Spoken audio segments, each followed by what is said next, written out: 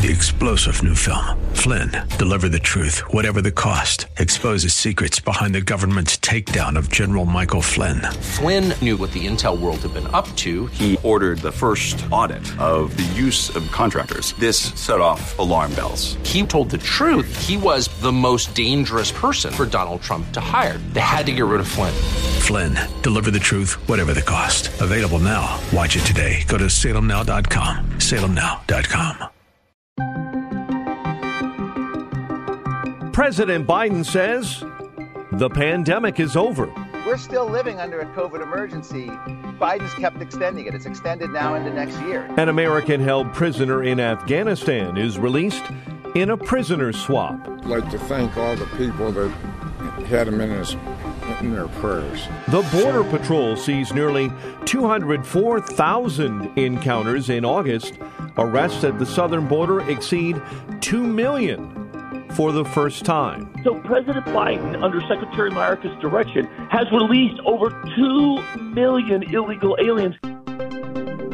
This is the Daybreak Insider Podcast, your first look at today's top stories for Tuesday, September 20th. I'm Mike Scott. In an interview with 60 Minutes on Saturday, President Joe Biden says the COVID-19 pandemic is over in the United States. Is President first Detroit Auto Show in 3 years? Yeah. Is the pandemic over? The pandemic is over. We still have a problem with COVID. We're still doing a lot of work on it. But the pandemic is over. If you notice, no one's wearing masks. Everybody seems to be in pretty good shape. And so I think it's changing, and I think this is a perfect example of it. The statement seemed to raise eyebrows, as it is a direct contradiction to some statements that were made by his own aides earlier this month. Earlier, the White House had stated that Americans should seek out an updated booster shot ahead of a feared fall and winter wave of the virus. Dr. Ashish Jha, the White House COVID official, releasing a statement saying, in part, quote, "The pandemic isn't over," end quote. "We will remain vigilant, and we will continue to look and prepare for unforeseen twists and turns."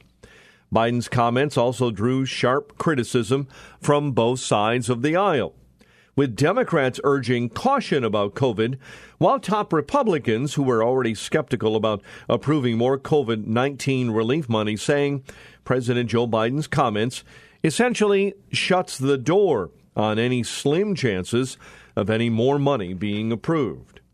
The White House has pushed for another $22 billion for additional COVID relief to help with vaccines, testing, and perhaps therapeutics.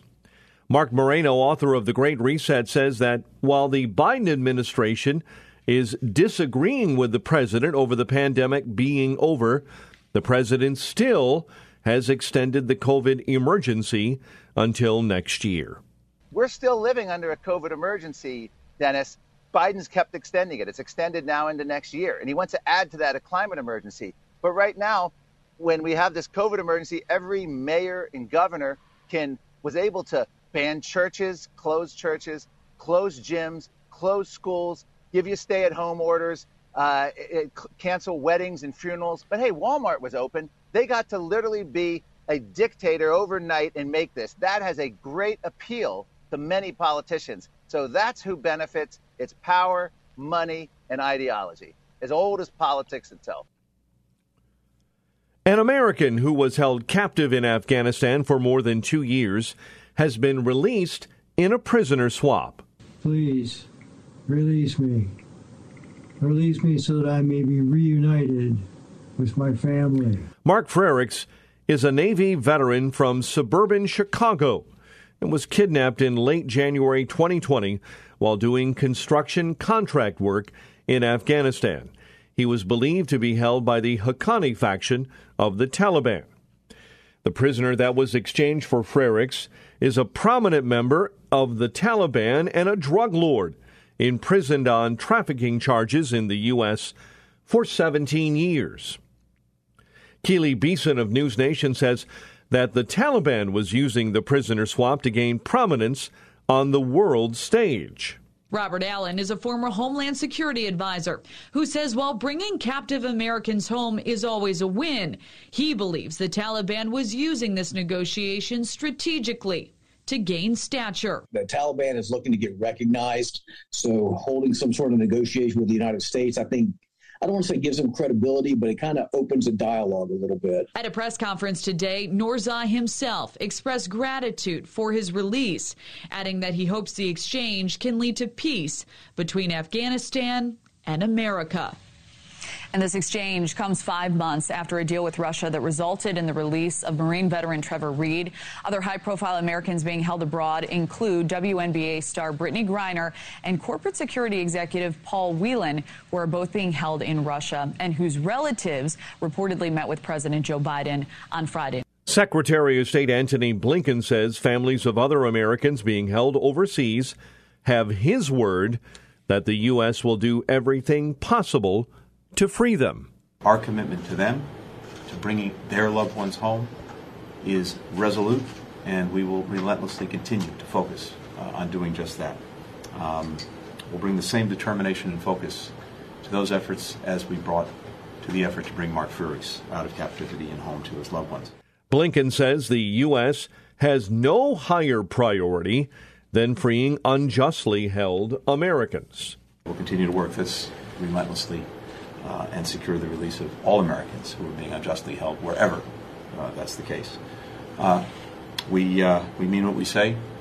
Mark's family had my word. Every other family has my word as well.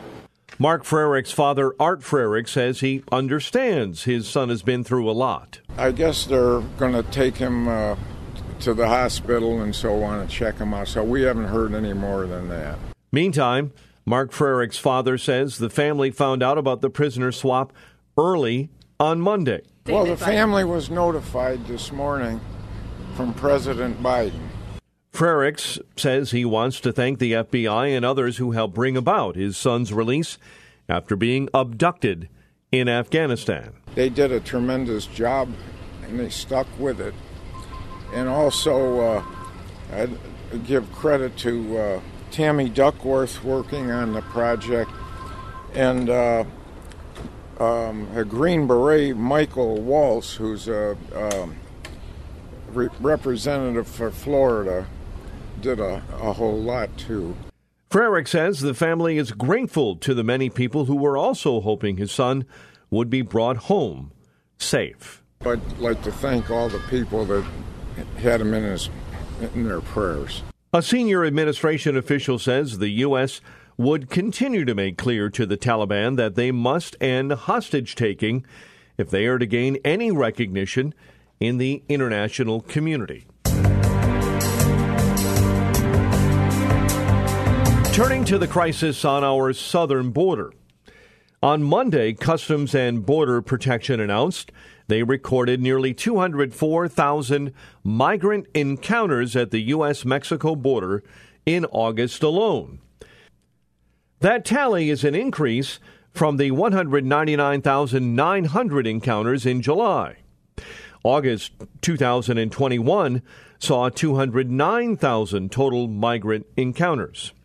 Leland Vittert of News Nation says more than 2 million migrants have come across the southern border illegally. El Paso, Texas would love that option to deal with their influx of illegal immigrants. They're getting 10,000 a week. Many of them are sleeping on the streets. Obviously, El Paso is a much smaller town.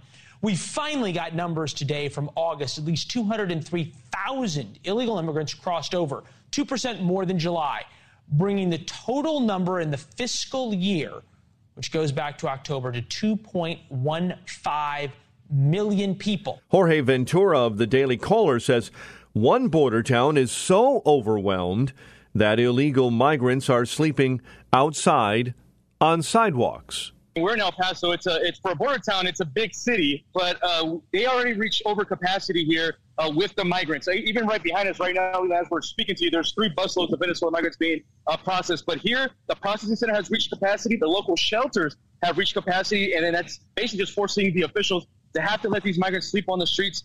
Leland, we interviewed women and children that were sleeping on the streets. We interviewed a Venezuelan mother who said that it was already her 4th night with a 10-month baby, and lots of children right now sleeping on the streets of El Paso. And for the residents here, they're getting to see the harsh reality of the border crisis, maybe for the first time.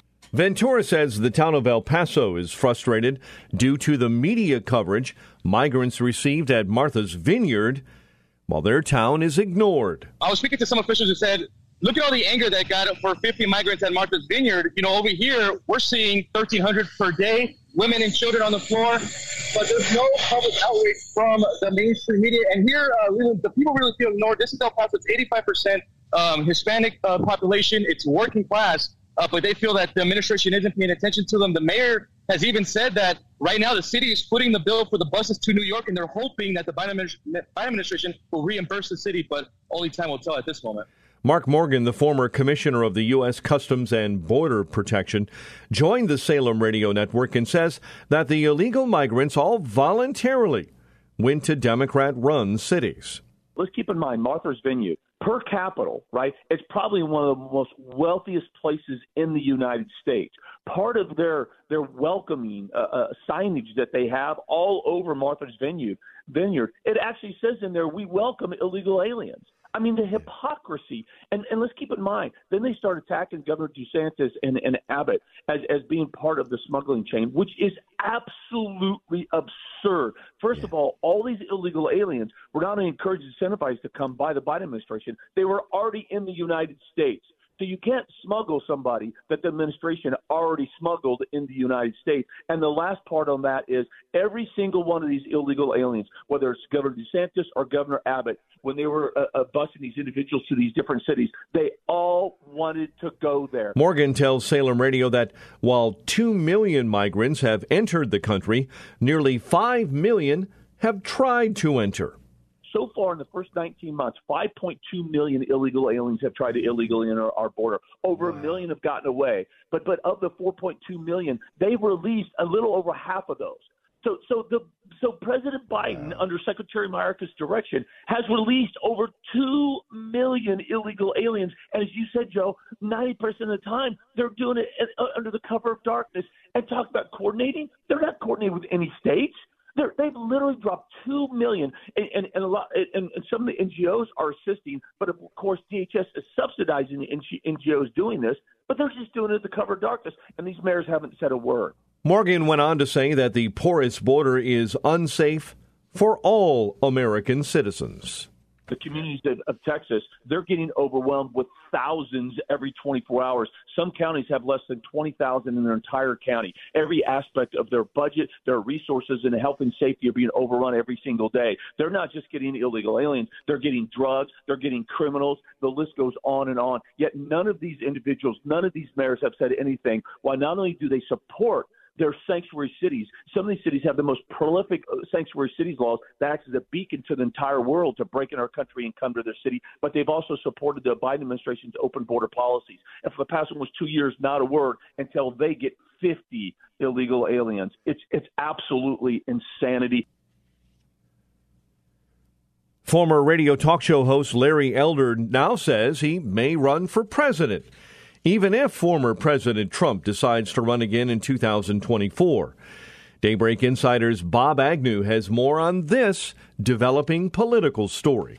Elder made the switch from talk radio to politics after a standout performance last year in his bid to replace California Governor Gavin Newsom in a recall election. Newsom managed to keep his job, but Elder emerged as a rising star in GOP politics. Elder told the Des Moines Register he doesn't see himself as opposed to former President Trump or to any other Republican candidate. Rather, he says, quote, I'm running against Joe Biden if he runs or Kamala Harris if she runs. Bob Agnew reporting.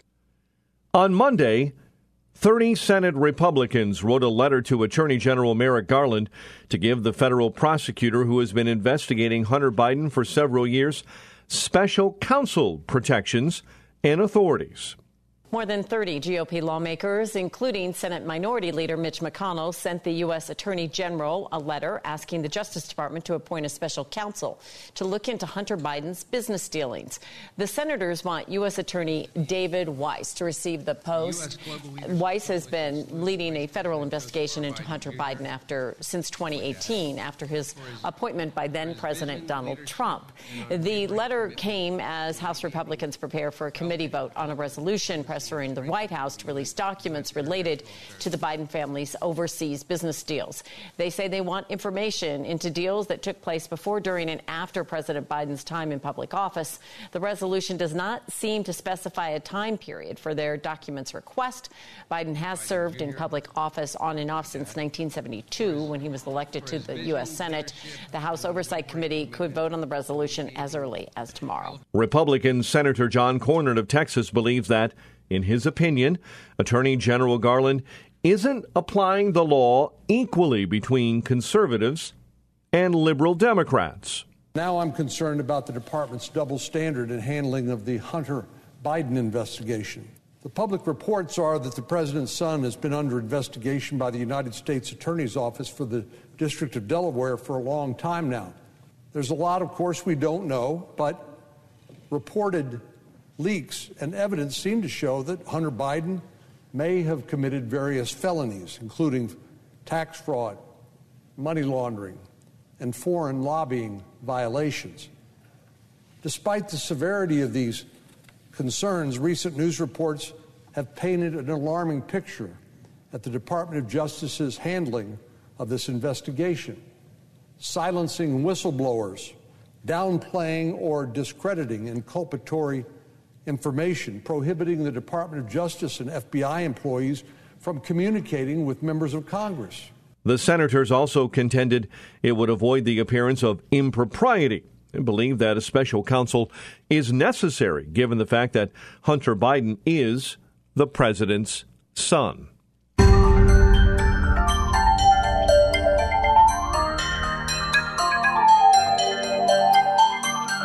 The value of the U.S. dollar has been on a tear for more than a year against everything from the British pound across the Atlantic to the South Korean won across the Pacific. Daybreak Insider's Jeremy House has more on this story from our money desk. The dollar is hovering close to its highest level in more than 2 decades against a key index measuring 6 major currencies. Many professional investors don't expect the dollar to ease off anytime soon. Its rise makes an impact on nearly everyone, even those who will never travel beyond U.S. borders. The strength helps to limit inflation, but it can also hurt profits for many U.S. companies. Britain and the world said goodbye a final time to Queen Elizabeth II as mourners lined the streets of London and beyond to pay their final respects in a procession that left mourners in awe. Daybreak Insider's Karen Chalmers is in London with more. A marching band of the King's Guard stomped down the Mall as spectators pressed on their tippy toes to get a clear view. The Royal Horse Guard soon followed as mourners reached high with their cell phones to at least capture the spectacular sight on camera. The crowd was mixed with people from around the globe, young and old. Many were so well prepared they brought stools and selfie sticks. Mourner Jenny Christmas said she wanted her grandson Bowie to have a memory he would never forget. It's really important that he knows about our history and our royal family. Karen Chamas, London. And finally, do you use any sort of ride-sharing app like Uber or Lyft? Well, United is working on introducing flying taxis. United recently announced a $15 million investment and a purchase agreement for electric flying taxis. Known as electric vertical takeoff and landing vehicles, United believes they have the potential to work in the urban transportation market. The airline company is expecting the first deliveries in as early as 2026 and could order an additional 200 units, according to the contract. Oscar Munoz, a member of Archer Aviation's board, says the intent is that the high-flying taxi will only cost commuters about the same as an Uber. You'll see them flying now, right? We've got pre-production aircraft out there being tested, but still not quite ready for prime time. But I think the current timeline will be towards the end of next year. And again, one thing that's great about Archer is from day one, it's been designed to be a commercially viable aircraft, which means the purpose of building this is to get it in the air with the payload, with a pilot, and enough of a payload to do that. And so we're thinking 2024, the FAA and certification and all the safety aspects will be part of that. But that's it. The cost is probably one of the best things. And again, all of that's to be determined, but generally it'll be roughly the cost of an Uber Black Card to the airport. Fair pricing is a broad topic and one that's a particular concern in the airline industry today, given fuel. But at least at Archer, the team feels that making it accessible and putting in that average range of an Uber is the same amount you would pay if indeed you were taking a car to the airport. In that particular case, we can get you to airports in less than 10 minutes from almost any major city to a major airport. Meantime, aviation authorities are in need of ideas on how to manage the transportation environment in a world where 500 to 1,000 flying taxis work in every metropolis, making several trips per day. Jake, stop this crazy thing! Subscribe to the Daybreak Insider podcast at Apple or Google Podcast, Spotify, or SalemPodcastNetwork.com. Get our companion Daybreak Insider newsletter each morning at DaybreakInsider.com. Ongoing coverage of breaking news and commentary at SRNnews.com and Townhall.com. Thanks for starting your day with us. I'm Mike Scott.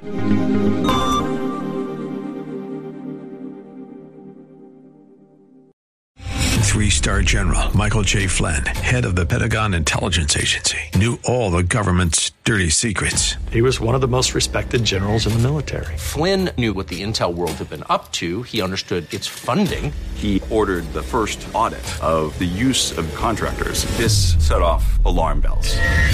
The explosive new documentary, Flynn, Deliver the Truth, Whatever the Cost, uncovers the facts behind this scandal. Flynn told the truth. He was the most dangerous person for Donald Trump to hire. I find out the worst enemy that I'm going to face in my life is right here in America. They took my assessment and they wanted me to change it. And I was like, I'm not changing it. They had to get rid of Flynn.